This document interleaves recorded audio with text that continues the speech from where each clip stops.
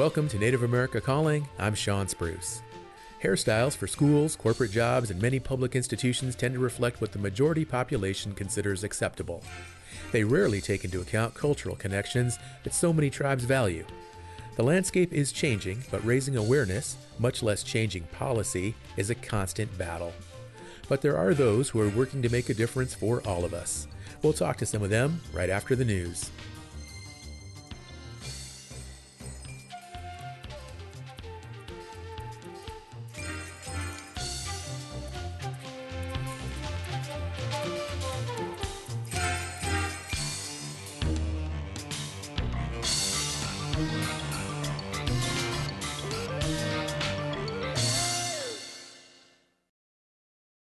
This is National Native News. I'm Antonia Gonzalez.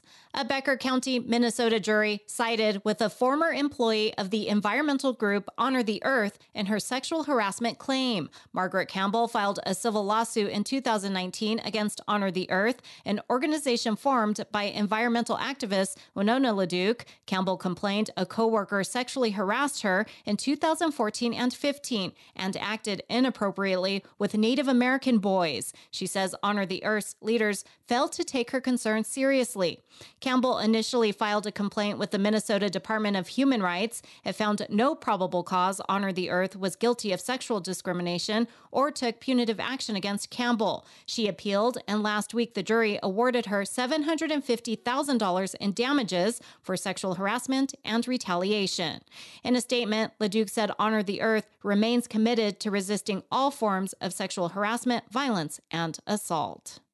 Youth leaders recently highlighted priorities for the circumpolar North during a panel at the recent Arctic Encounter Conference in Anchorage, Alaska. They included Indigenous fellows and policy advisors from Alaska, Canada, and Greenland. In addition to climate adaptation and cultural preservation, panelists stressed the need to look at the root causes of outmigration from their traditional homelands. Cordelia Kelly is Special Assistant for Rural Affairs to U.S. Alaska Senator Lisa Murkowski. She says during a recent trip to Kotzebue, she heard about the need for port development to have easier access to goods and other needs. Infrastructure, cost of living, and housing as being priorities for making sure people can stay on our traditional homelands. On another panel, older Alaska Native leaders discussed the necessity of an energy transition away from fossil fuels. Chief Gary Harrison of Chickaloon Village says he fears climate change could destroy the way of life he wants to pass on. Peoples in the Arctic are like the canary in the coal mine. It's going to be affecting us first. Our bottom line is going to be, what are we going to have for the future generations? You know, if we leave them a mess, how are they going to live? Planning for a sustainable future that balances resource development and climate change were top discussions at the three-day gathering. A Canadian rhythm and blues singer has been honored by Native leaders for her rendition of Canada's national anthem. Dan Karpenchuk has more. It took place at the NBA All-Star Game in Salt Lake City, Utah in February. Instead of singing "O Canada, Our Home and Native Land," Julie Black sang this. Oh, Canada, our home on a native land. At a special Chiefs Assembly in Ottawa of the Assembly of First Nations on Monday, Black was honored for the small change to the anthem. She was presented with an eagle feather and wrapped with a blanket during a blanketing ceremony by AFN National Chief Roseanne Archibald. Saying she was grateful, Black held back tears and said she didn't realize her action would receive such a response. If I have an opportunity to help be an amplified voice, then I'm going to. And so that's where I made the decision. As a singer, if you cry, you'll lose your voice. You won't sound very good.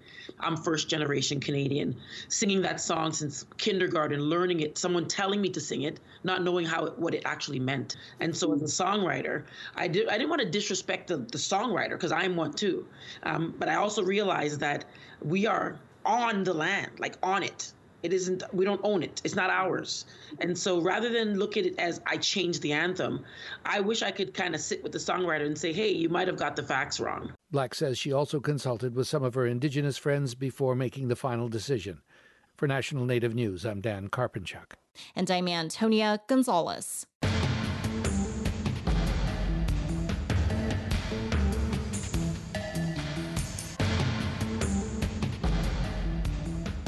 National Native News is produced by Koahnic Broadcast Corporation with funding by the Corporation for Public Broadcasting. Support by Strong Hearts Native Helpline, providing no-charge confidential support and resources to Native Americans affected by domestic and sexual violence 24/7 at 1-844-7-NATIVE or strongheartshelpline.org. Support from AmeriCorps Vista, whose members serve to alleviate poverty while earning money for college and gaining professional skills. Rewarding service opportunities can be found at americorps.gov/VISTA.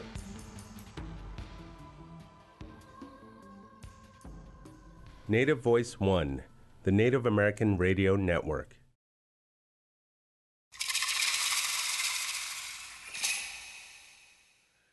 This is Native America Calling. I'm Sean Spruce. A new children's book explores the meaning and history of Native hair. My Powerful Hair by Native author Carol Lidstrom and illustrator Steph Littlebird gives readers personal and spiritual context, but also revisits a time when cutting hair was a tool of colonial oppression. We'll also hear this hour from a Native hairdresser about the individual and political importance of hair. But to start off, we go to a family of a first grader fighting a charter school stance on long hair. Administrators told the boy's parents the North Carolina school's policy now requires him to cut his hair. The mother, from the Waccamaw Siouan tribe, says her son considers his hair an important part of his Native identity. The school delayed further action after getting a letter from the ACLU. We're exploring the continuing fight for awareness of the importance of Native hair, and we invite you to join the conversation. Have you or a family member ever been told to cut your hair by a school or employer? How is your hair important to you? Call us at 1-800-996-2848. That's also 1-800-99-NATIVE, or leave a comment on our social media pages. Our Twitter handle, 1-800-99-NATIVE. Joining us now from Leland, North Carolina is Ashley Lomboy. She is Waccamaw Siouan. Ashley, welcome to Native America Calling. Hi, thank you for having me, Sean. You bet, Ashley. And also joining us from the Washington, D.C. metro area is Carol Lidstrom. She is the author of My Powerful Hair. She is Turtle Mountain Ojibwe and Métis. Carol, welcome back to Native America Calling. Hi. Hi, Sean. Thank you for having me. Good to be here. It's great to have you here as well, Carol. And Ashley, please start us off by explaining what happened at this charter school your 6-year-old son attends. Yeah, thank you, Sean. Thank you for having me on the show. So my son Logan, he is a first grader. He'd been attending the school for about 18 months. It's a public charter school, and the charter school has a hair policy, a boys grooming policy, they call it, to keep the hair off the collar and off the ears. Also, no fattish hair. And so to start the school in kindergarten, what we would do is pull it into the back and put it into a bun to keep it off of his hair and his collar. You know, we didn't want to cause, I'll say, a disruption with the school. But about 2 months ago now, the school came out and said that, my husband was picking up our sons that day at school, and the school headmaster shared with him that we would need to cut his hair for him to return back. Of course, that didn't sit well, and had a lot of questions back to the school as to why, what has happened, same as what you just asked. And they shared with us that the school has changed their definition verbally about what a fad is considered, and that boys with buns or braids are now considered faddish and are no longer allowed. Okay, so this is a charter school, so they do receive tax dollars, but they're governed by a board, so they have a lot of flexibility in terms of what types of policies and how they run their school. So they have more flexibility than like a regular public school would. What's their justification, though? What are they telling you? Why this switch in the policy now? Just that they're now considering it a fad. I think it was last week the president of the school shared that he, in his words, that he visited the school and he saw a lot of white boys with man buns, and said, okay, well, 2 years ago I wouldn't have saw these man buns, and so now we're going to consider that as being a fad. And so it really sounds crazy me just telling you that Hmm. because Well, obviously buns and braids have been around for centuries. well, I want to ask you, So how old this person, this person that's associated with the board, how old is this person? I'm just curious. they're about 86, 87 years old from like what I Okay. see from their public record. Yeah. Okay. All right. Yeah, because it just seems to me in this day and age, I mean, I'm old enough to remember when, you know, there were a lot of people that had a lot of opinions about how long a boy's hair should be. But it just seems like as the years have gone by, that group is definitely a dwindling minority. So somebody in their late 80s, I guess that would fit that generation of folks that have some strong views about things like that. I mean, what's your response been to the school? What have you told them?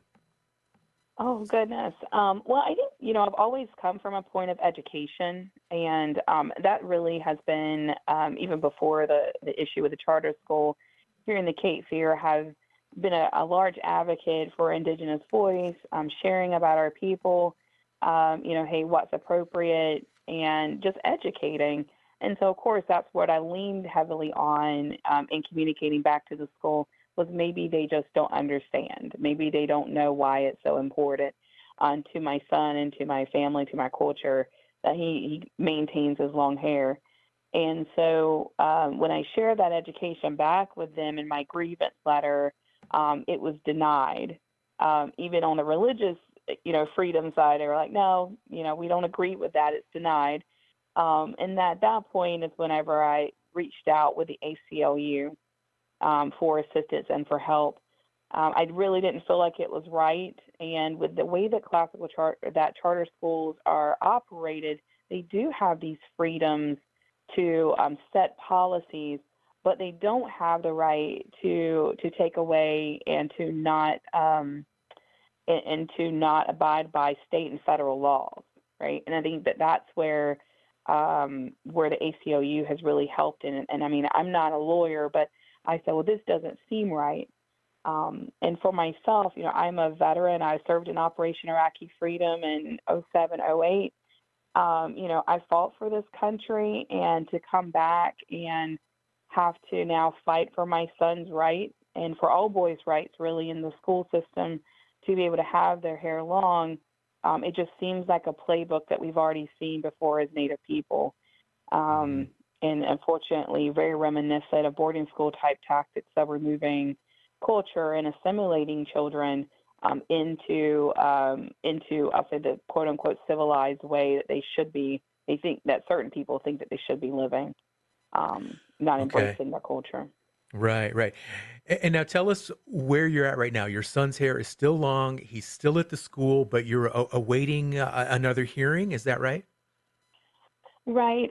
So the school has, with all the pressure from, I feel like the world is placed on the school and really highlighting this in organizations like yourself, sharing about what's going on in the school so broadly and so deep and with such compassion. The school has said, hey, we're going to take a few months and reevaluate our policy. And they have said it on April 27th this year. So in just a few more weeks, they're going to vote on the policy, either changing it or keeping it. So far, the school has just doubled down and why they need to keep the policy the way it is and why they are. Okay. So it's kind of, they're allowing our sons to, and it's not only my son that's impacted this. There's also Lumbee children, boys, about 6 of them that are also impacted by this decision of the school. So on the 27th, the school is going to be voting, school board trustees voting on their policy, either keeping it, modifying it. They may be doubling down on it again, but they've said that they're going to apply that to next year's class, and there'll be more scrutiny on who they're accepting into the school based off of that policy, and making sure that they start out the school year with, you must have your hair in this type of compliance before you begin. And again, this is a public charter school, so yes, all of our tax dollars. Yeah. Okay, Ashley. So April 27th, it's about 3 weeks away. So what happens if they vote to uphold this policy, no long hair? What is your family going to do? Well, I mean, I think that my family is likely going to move schools. I believe that others are probably thinking the same thing. I think there's a safety issue. Obviously, every morning I wake up, my kids are going to the same school now as well. To be able to finish out this year, I do have a third grader who's starting standardized testing this year, and to pull them out right before standardized testing, it's going to significantly impact their schooling. So every day is a prayer, even more so than before, that that the schools or they don't do anything right to my children, is what we've seen in other schools happen around the United States. I've seen where kids' braids have been cut, mocked at school, bullied at school. Mm-hmm. So far, we haven't had any of that occurring, but we'll definitely be talking back with the ACLU and others on what our next steps will be legally after that, because I don't feel like this is something that needs to go unchecked. I don't believe it's something that other families need to have to deal with. I think it's something we need to continue to highlight, continue to share what schools are, what the school is doing. They're one of the schools, Classical Charter School of Whiteville, is in the middle of a very rural area where the kids don't have a lot of other great opportunities to go to school. And so it's a bit of preying on, those rural areas where schools aren't, unfortunately, the public schools are low rated. There's not a lot of other good school education options to go to, and to use tax dollars really and create this discriminatory type policy is really an injustice for not only our kids but for all kids, right? Because then you're segmenting out who you want to attend the school based off of their hair. Right. And the other side of this issue as well is this is an excellent school, right? Really good standardized test scores. I mean, you like this school. You like the quality of education that your sons are receiving. They've just got these policies that you're at odds with. Right. Okay. Right, exactly. Okay. Ashley, we're going to have to take a short break here, but anyone listening today who has thoughts or any insights on what we're talking about today, a young first grader here in North Carolina being told he's got to cut his hair if he wants to stay in a charter school. Give us a call, 1-800-996-2848.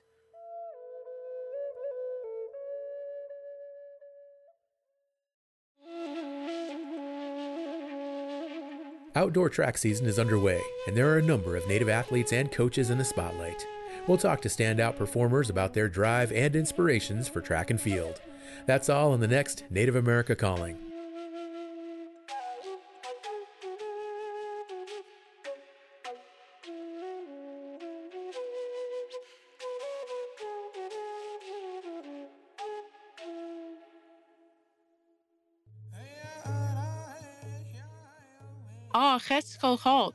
If you are age 45 years or older, it may be time to talk with a healthcare professional about colon cancer screening. Medicare, Medicaid, and the Marketplace have you covered.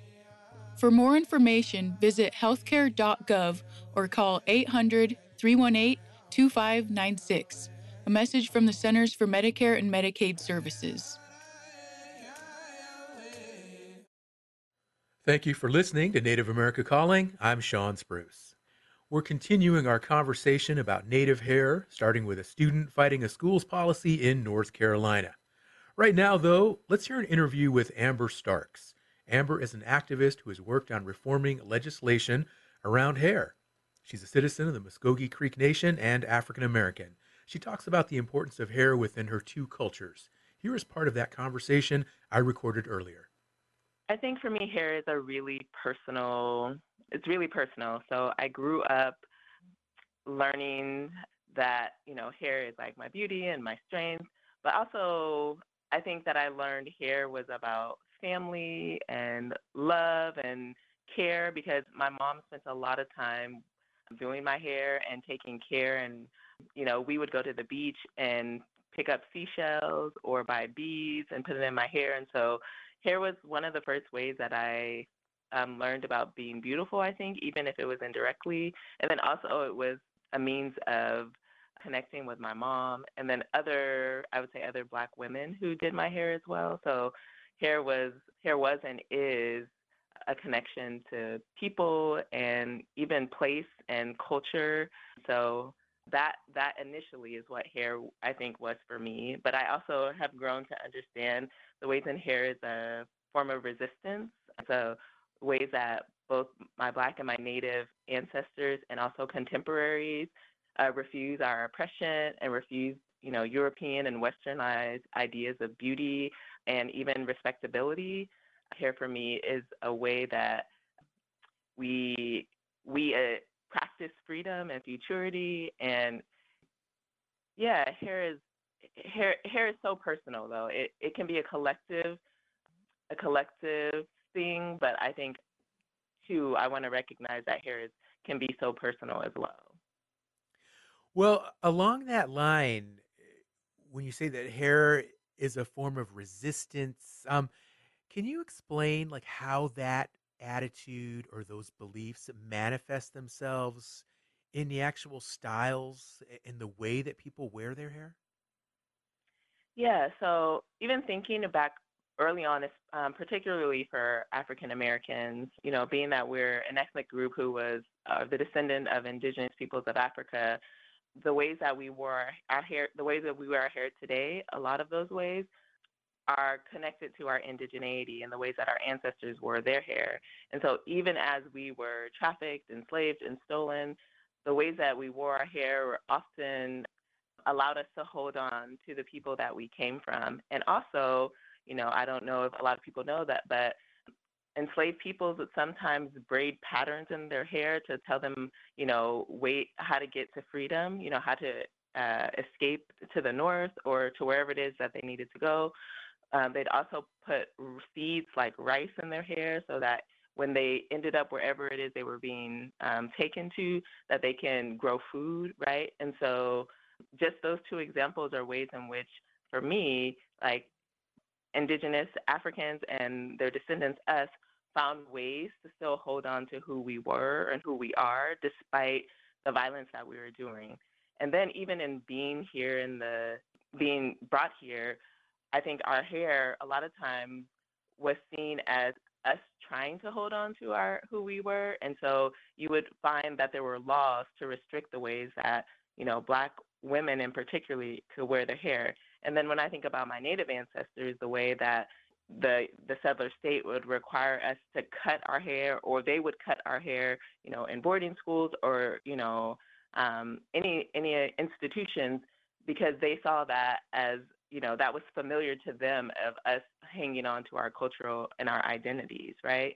And so the ways in which we decided to continue to wear our hair, to, style our hair, or to resist under these systems, I think shows how we were determined and how we're determined to continue to stay connected to our peoples and our cultures and our identities, even especially for, I would say, for Black folks who have been disconnected from our indigeneity for generations. It's a way that we have still managed to hang on to our culture, even when we struggle to know exactly where we came from. And I think for indigenous people of North America, South America, the Caribbean, for us, it is just, it's our spiritual connection, and we refuse to give that up because we understood the price that our ancestors had to pay in boarding schools and, under the settler state when it came to our hair, right? Like there was a lot of intense violence around making sure that part of us was removed, in addition to, other aspects of our culture and our identities. Now, Amber, back in 2013, you played a role in passing an Oregon state law, the Natural Hair Act. Can you talk about that? Yes. And your work on awareness of both Black and Native hair? Yeah, so I remember I was in a leadership class, and one of the things that I was learning, and this was through the Urban League of Portland, we were being taught like what some of the policies that Black folks have had to endure for generations. But one of the things they brought up is how Black and Native people had experienced over-representation in the foster care system. And I just remember thinking, wow, we have ICWA, we have this tool at least somehow to protect our Native communities. And I was thinking, we don't have something similar in Black communities. So how can I support Black kids the way that I know that our communities, our Native communities support, our Native children? And I thought hair was a really easy conduit because, again, I had grown up getting my hair done by my mom and by people in my community, and it was a way that they translated culture and made sure that, I was connected to my culture through my hair. And so I thought it would be a great idea to do something like that for Black children, to go into foster care, foster homes, and do Black children's hair, or to have their families come to me. And then I learned that it was actually illegal under the law to do hair without a full cosmetology license. And so when I called the cosmetology board, they told me the only way around it was to change the law. And, I'm pretty stubborn, I'm pretty bold, and so I just called my legislators and said, hey, would you be willing to work on a law with me that would allow stylists, natural hair stylists, to perform without going to school, which was about 1,700 hours at the time. And just to compare, to get, I think it's 1,500 hours to be a paramedic. And so the disparity in that just seemed really ridiculous to me. And so, I pursued it with my legislators and asked them if they would be willing to make a modified law so that we could practice without schooling. And fortunately, we were able the first time around to get the law changed so that now there is a modified license that allows any natural hair practitioner to do braiding, locking, twisting, any style that doesn't require cutting or permanent chemicals or anything like that. We have a small booklet that we have to read and understand safety and sanitation. But my goal was I wanted to make sure Black children had something, even if it was a microscopic amount of something that was kind of like ICWA, where they would have the opportunity to stay connected to culture. And I know how prevalent natural hair is, and I know how prevalent how many of us do it within community, that we don't necessarily go to a salon to get our hair done, but that we, it is kind of this underground word of mouth network where we go and get our hair done. And so I wanted to create a legal way, to be legitimized, even though I know that like our culture is legitimate, whether the state recognizes or not, right? Whether we're Black or Native, we don't need permission to be who we are. We don't need permission to grow our hair and to do our hair in ways that uplift and uphold our cultures, right? But it was my hope that should people choose to want to do it formally, this was an avenue. I mean, it would allow them to, earn money in a way that wouldn't put them at risk of getting fined or be in a position to get in trouble, right? So, so it's been what, 10 years now, and the success of the Natural Hair Act and the licensing, the last time I checked, I think we were up to 115 licensees, which is something that I know has been a surprise to the industry that many people have decided to get the license. Absolutely. And congratulations to you as well as everyone else that pushed that law through, the Natural Hair Act there in Oregon. Amber, I want to thank you so much for sharing your time today. Anything else you'd like to add to the topic of hair before we wrap up? Yeah, I just want to remind Black and Black Native folks that, our hair is both personal, but it is cultural, and the ways we resist. I wanted to remind us that we have always been the authors and architects of our freedom and our liberation, and how we wear our hair and how we exist in the world is how we practice futurity, and that it's important to do that now, right? And so for all the kids who have had to endure school policies that force them to change their hair or cut their hair, I say we're allowed to practice futurity by saying no, and by fighting against any of these kind of restrictive laws that would tell us that we don't get to be who we are and that we don't get to exist as we are and as our peoples are. So I want to encourage parents and individuals who are having to endure these things to keep going, because there's a lot of us who are out there to support you and fight for you, because Black liberation and Indigenous sovereignty will happen. They are happening. And so keep going. That was Amber Sparks, an Afro-Indigenous activist. If you'd like to share thoughts about the cultural importance of your hair, you can join our conversation by calling 1-800-996-2848.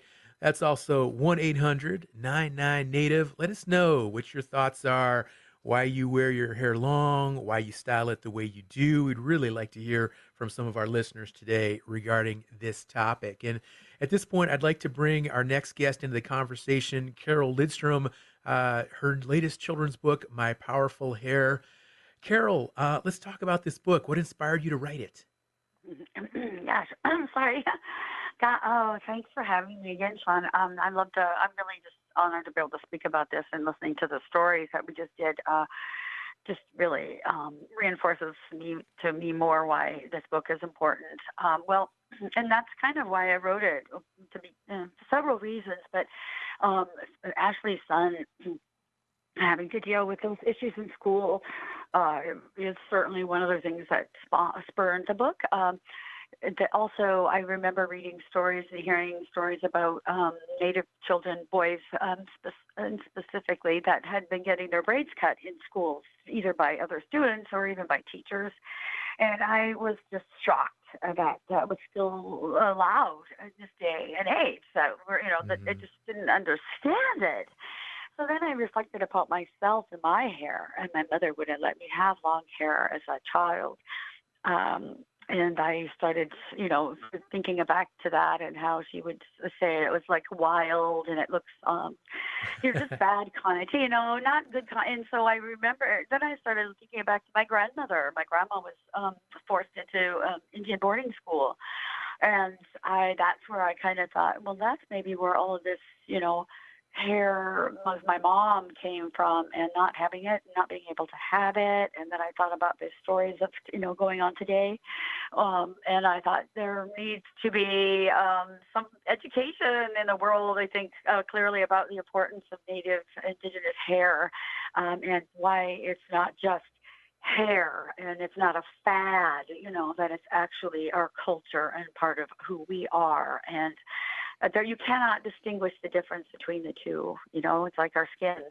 So right, that's why, right. So the book had to be written, and I thought, well, then I can maybe do something so that, and it's been really a positive experience so far in speaking about it to schools and so forth, that young people seem to understand it, and even older people just seem to be like shocked that they had no idea about the boarding school era. And I'm, that's where it all comes from. I think this shame, hair, and this, people need to be educated, I think, about the importance of it.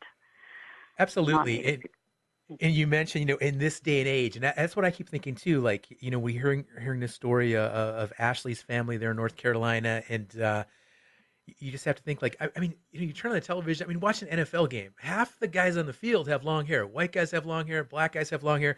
And it's like, I mean, long hair, it isn't just for natives anymore, So you just hear it, but yet there are still people that are pushing back, like, no, man's hair should be short. And it's just, it's really intriguing. So for people that read your book, both children and adults, what's the main takeaway? What are they going to get from reading this book? Well, I think for a lot of things, I think they're going to understand that hair, and it's not just like native hair. And when I tell them, of course, it's all, a lot of different cultures have this, the hair being such an important part of who they are and what they are. And that hair is not just something on the top of your head. It's an extension of us. It's a scrapbook of what we've, our lives, any person we've been with, people things we've done, it's all part of our hair. And I think especially Native, when you have a loved one braid your hair, that connection that is between the braider and the braidee, that love and that special. I mean, I don't understand how anybody, if they don't know the beauty of what our culture is, can ever doubt it and not understand that it's not a fad. It's not something, if you fads are something that are just brought up. We've been here since time immemorial. We've had long hair since we've been colonized, basically, and that's when it was told we weren't no longer allowed. And that's like, I feel like for myself, I'm finally growing my hair long, and I'm well past my first grade years, but I'm like embracing myself now. I'm embracing who I am, and I want young people, Native people with in cultures where their hair is, it's a very important part. I want them to see how important it is and how important they are, and that is their power. Their hair is their power. It's not something that they should feel ashamed of, or that they shouldn't be allowed to be who they are. That's so not right. And it hurts my heart when I hear these stories, because it's so not right. It's so not true for a young person to have to feel those feelings. It's not right to make young people feel that. So I want to write these positive books that also show non-Native children, of course, the beauty of their hair too, and that their hair is just more than. And I think I get gasps from the young people when they see in the book that she cut her hair. Think, oh, she grew it long and she cut it, but I tell them that's our choice. That's Right. her choice. She got to choose to do that and to do something to give to her grandfather when he passed, and that's not something that her grandmother or like my grandmother or my mother had a choice of. You didn't have a choice. You had to have your hair short, or you couldn't survive in boarding school. So. We're going to have to take another break now. We're talking with Carol Lindstrom, and she's the author of My Powerful Hair, and she's written other children's books as well. You might be familiar with her work. And we're going to talk a little bit more with Carol when we come back, and we're also going to talk with Ashley Lomboy about what's going on there in North Carolina. So stay with us. We'll be right back. Support by Ramona Farms, offering wholesome and delicious foods from our heirloom crops as our contribution to a better diet for the benefit of all people. We are honored to share our centuries-old farming and culinary traditions online at ramonafarms.com. This Easter, you can find truly unique gifts and menu items from sweetgrasstradingco.com, a Ho-Chunk Ink company, where you can choose from a variety of food, beauty, and wellness items from tribes across Turtle Island. Ho-Chunk Ink supports this show. You're listening to Native America Calling. If you want to contribute to today's conversation about the cultural and spiritual importance of hair, you can do so by calling 1-800-996-2848. That's 1-800-996-2848. Our phone lines are open, so let's get some calls going. 1-800-996-2848. Share your thoughts about the importance of Native hair. On the line, we have Carol Lindstrom, and she is a Turtle Mountain Ojibwe and Métis author. And Carol, one of the things that your books are so well known for are just these really riveting, colorful illustrations and artwork. And you're working with a new illustrator on My Powerful Hair. Tell us about it. Yes, Steph Littlebird. Oh gosh, she's so talented. Well, that's one thing that I really want to make a point of doing is working with new Native artists. That because I've been writing for a long time, children's books, and many years there was told that there was no place for our books. No one wanted them in the trade, so it was hard. No, Native people didn't typically study things like graphic design, because there wasn't really a place. What we were told, on the shelves for our books, and so why would they spend that kind of money to study that?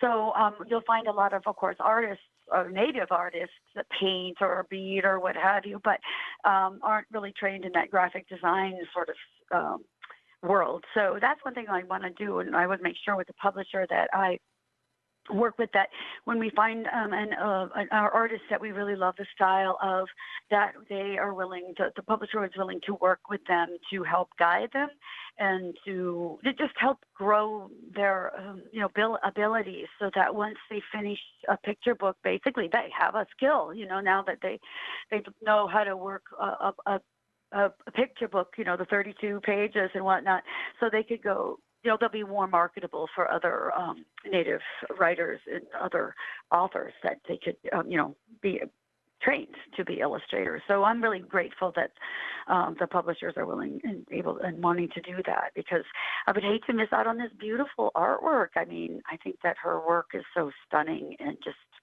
full of life. And I know that's one thing she wanted to make sure she showed in the artwork is the color and vibrancy of our cultures. Whereas a lot of times we feel like, and she felt like Native peoples are shown in sepia tones or black and white. Whereas, we're very vibrant cultures full of, different colors and beads and whatever. And so I think she really did a good, beautiful job of showing that in her artwork. She really did.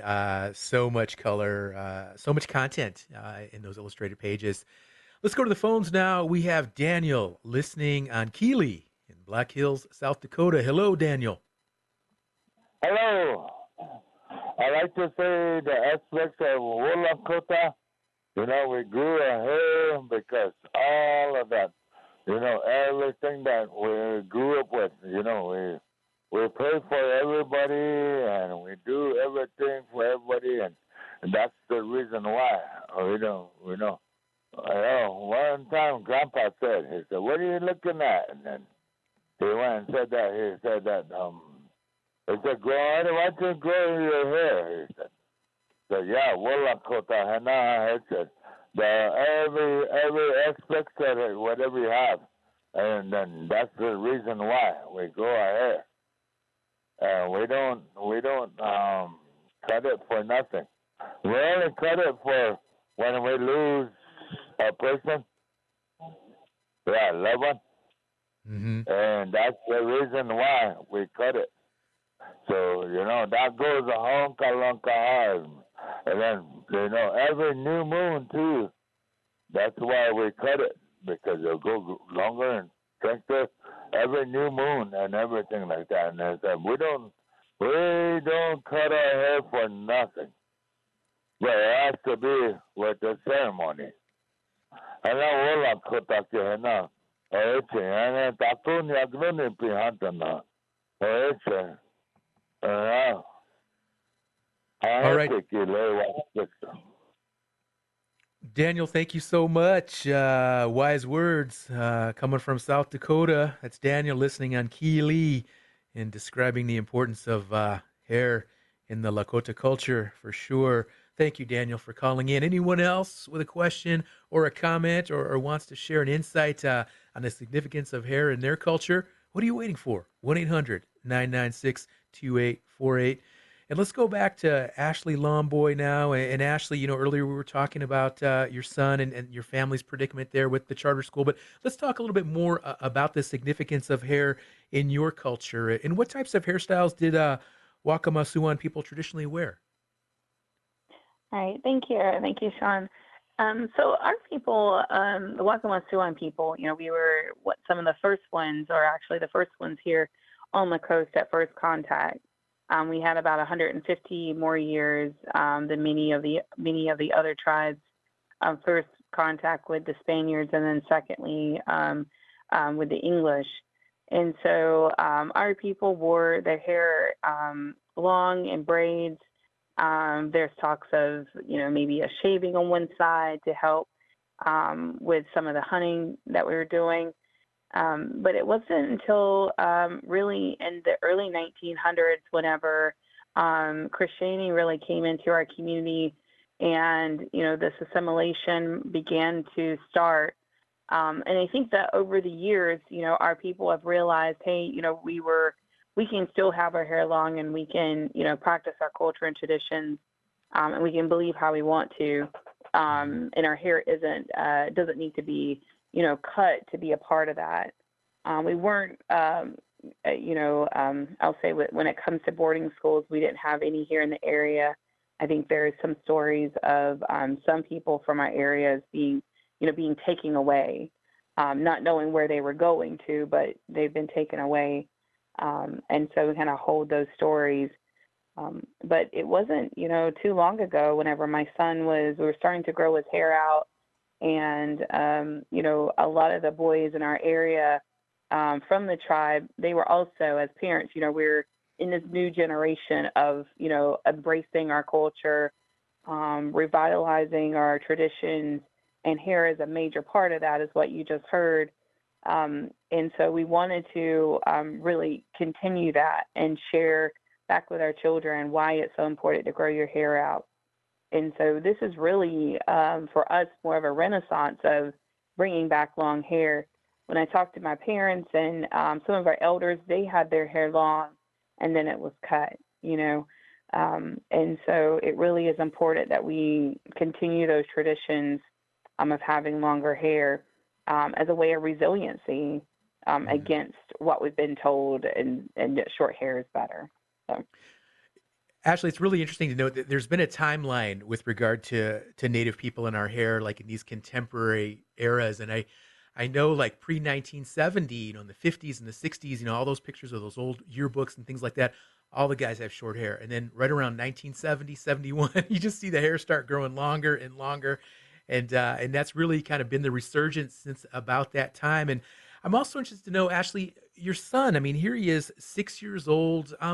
Does he understand what's going on? What's his thought about this school demanding that he cut his hair? What does he feel? Yeah, so you know, as a mama bear, you know, I shield my son as best as possible from all things I feel like are maybe hurt him. And so we were just on a trip here a few weeks ago to Florida, and we were in the car, unfortunately, a lot during the time that a lot of this was going on. And so I know he heard me keep talking about Logan's hair. And so one of the nights I talked with him and I said, son, you know, I know you hear me talking about your hair, and I want to tell you that, you know, there's some people who don't understand about the importance of your hair. And mommy's working, and a lot of people are working right now to help educate and share about why your hair is so important. And he's like, well, and I said, well, you know, there's some of those people are ones that's in your school, and they want you to do something different with your hair. And I didn't say cut, because that to me is a very triggering thing for him, because he loves his hair. And so I kind of tailored what I shared with him about what was going on, about the situation. And his response back to me, well, mommy, what are we going to do about it?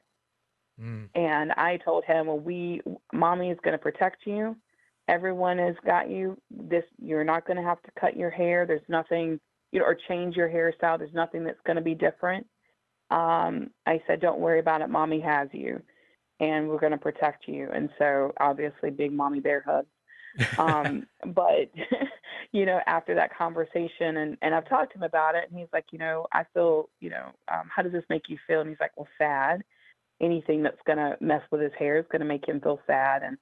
And so what he sees right now is just everyone, a renewed, you know, or Logan's hair being a focus. And he's like, I'm popular. He's on like the news, and his friends was like, I saw Logan. I saw you on TV last night. And so all he knows is like everyone's really celebrating his hair. And that's all I allow him to see. Obviously, when he gets way older, we'll tell him, you know, the full story. But right now, he just sees everyone in the world really just celebrating him and his hair, and just thankful that he's being this young, strong warrior for the cause, right? For standing up for really all boys and having their hair long. Well, it's great to hear, Ashley, how supportive you are, because that's exactly what a child needs right now. Parents who have his back and are gonna stand with him and defend him right up there alongside. So appreciate that. And Carol, let's go back to you now. And you know, hearing what's happening there with Ashley's family and some of these other communities as well, where, you know, it still happens, where kids are having their hair cut and some of these other issues. And you know, writing this latest book of yours, what were some things you learned from other tribal communities about the significance of their hair? Gosh, well, I just have to say my heart just absolutely goes out to Ashley and her son, and I just wish that if there's anything, honestly, I can do to help, please tell me, let me know, because I want to do anything at all to be a voice in helping this change, because it breaks my heart to think that I love, she's such a good mom. Oh, what a great mama bear for, you the way she's protecting him. And, it's sad that we have to do these things for our children today. I still feel like, protect them from a world that should be not this way, especially to a child. But I just think from, being out, on the book tour that Steph and I were on last week, is it just, people, a lot of surprise, like I said, that people didn't really understand or know about the boarding school era and understand hair.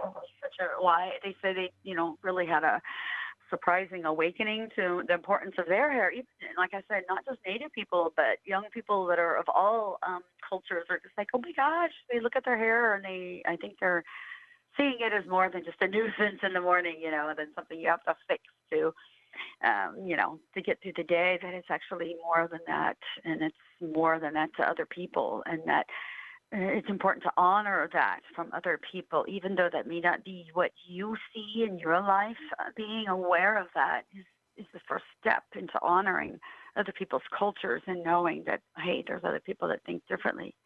And that's okay, and that's good, and that's how we create empathy. And, I'm still surprised, like I say, these stories are here, like this one about North Carolina, the schools there. And when we were in Oklahoma, some of the schools there, we were shocked that hearing that they are still reenacting things like the land runs in classrooms for children. And there's Native kids in those classes. So there is so much work to do in this, in my mind, for me, to educate people, because this is wrong. I think about any Native child having to be subjected to that. Even if it's not Native, we shouldn't be doing those things. That's wrong. Okay. And Carol, I'm sorry, but we are kind of running down on the time here. Sorry, I'm What's the babbling. best way for no worries. What's the best way for our listeners to be able to read your book? Okay, well, book anywhere really. You can find My Powerful Hair. You can find it at library. You can find it at bookstores, independent book, indie bookstores, Amazon, Barnes and Noble. Pretty much anywhere books are available, you can find Birch Bark Books, which I love, in Minnesota. There's some signed copies there, so if you contact them, they should be able to have some signed copies for you. Okay, wonderful. And Ashley, back to you. What is the best way for our listeners to keep up to date on these issues there that your family is facing in North Carolina? Yeah, well, the ACLU has a good blog post out. I think they've been keeping it pretty well updated. If you look up ACLU, Ashley Lomboy, you'll kind of see that there. And that's probably the best way to keep up. I don't have any, kind of a central place necessary, about what's going on. But I think that's probably the best place to send everyone. All righty. And anything else that you would like our listeners to know about this issue? We're going to have to wrap up in about another minute. Yeah, I just want to thank the world. I mean, it really is about changing the world and changing, the next 7 generations. If we don't continue to fight for this like we are, like Carol is in the book, and educate, what are we leaving for our children? What are we leaving for the next generations? And so I really want to thank everyone who has reached out and helped try to support us the best that they can. Thank you. Thank you for having me, Sean. Absolutely, Ashley. We really appreciate you joining our show today, and let your son know that we're thinking about him and we support him very much. Folks, we are going to have to wrap up this conversation now. I'd like to thank our guests today, Carol Lindstrom, Ashley Lomboy, and Amber Starks, for a really thought-provoking conversation on hair through a Native lens. Join us on Native America Calling again tomorrow as we highlight Native track and field athletes. I'm your host, Sean Spruce. Trauma touches nearly everyone. The Native American Social Work Studies Institute educates social workers for careers as a community health worker with culturally relevant training. Info at online.nmhu.edu. New Mexico Highlands University supports this show. Support for the menu comes from Spirit Mountain Roasting Company, a small batch specialty coffee roaster located on the Fort Yuma Quetzon Reservation. Information and online ordering at spiritmountainroasting.com/news. Bonjour. If you are 45 years or older, it may be time to talk with a healthcare professional about colon cancer screening. Medicare, Medicaid, and the Marketplace have you covered. For more information, visit healthcare.gov or call 800-318-2596. A message from the Centers for Medicare and Medicaid Services.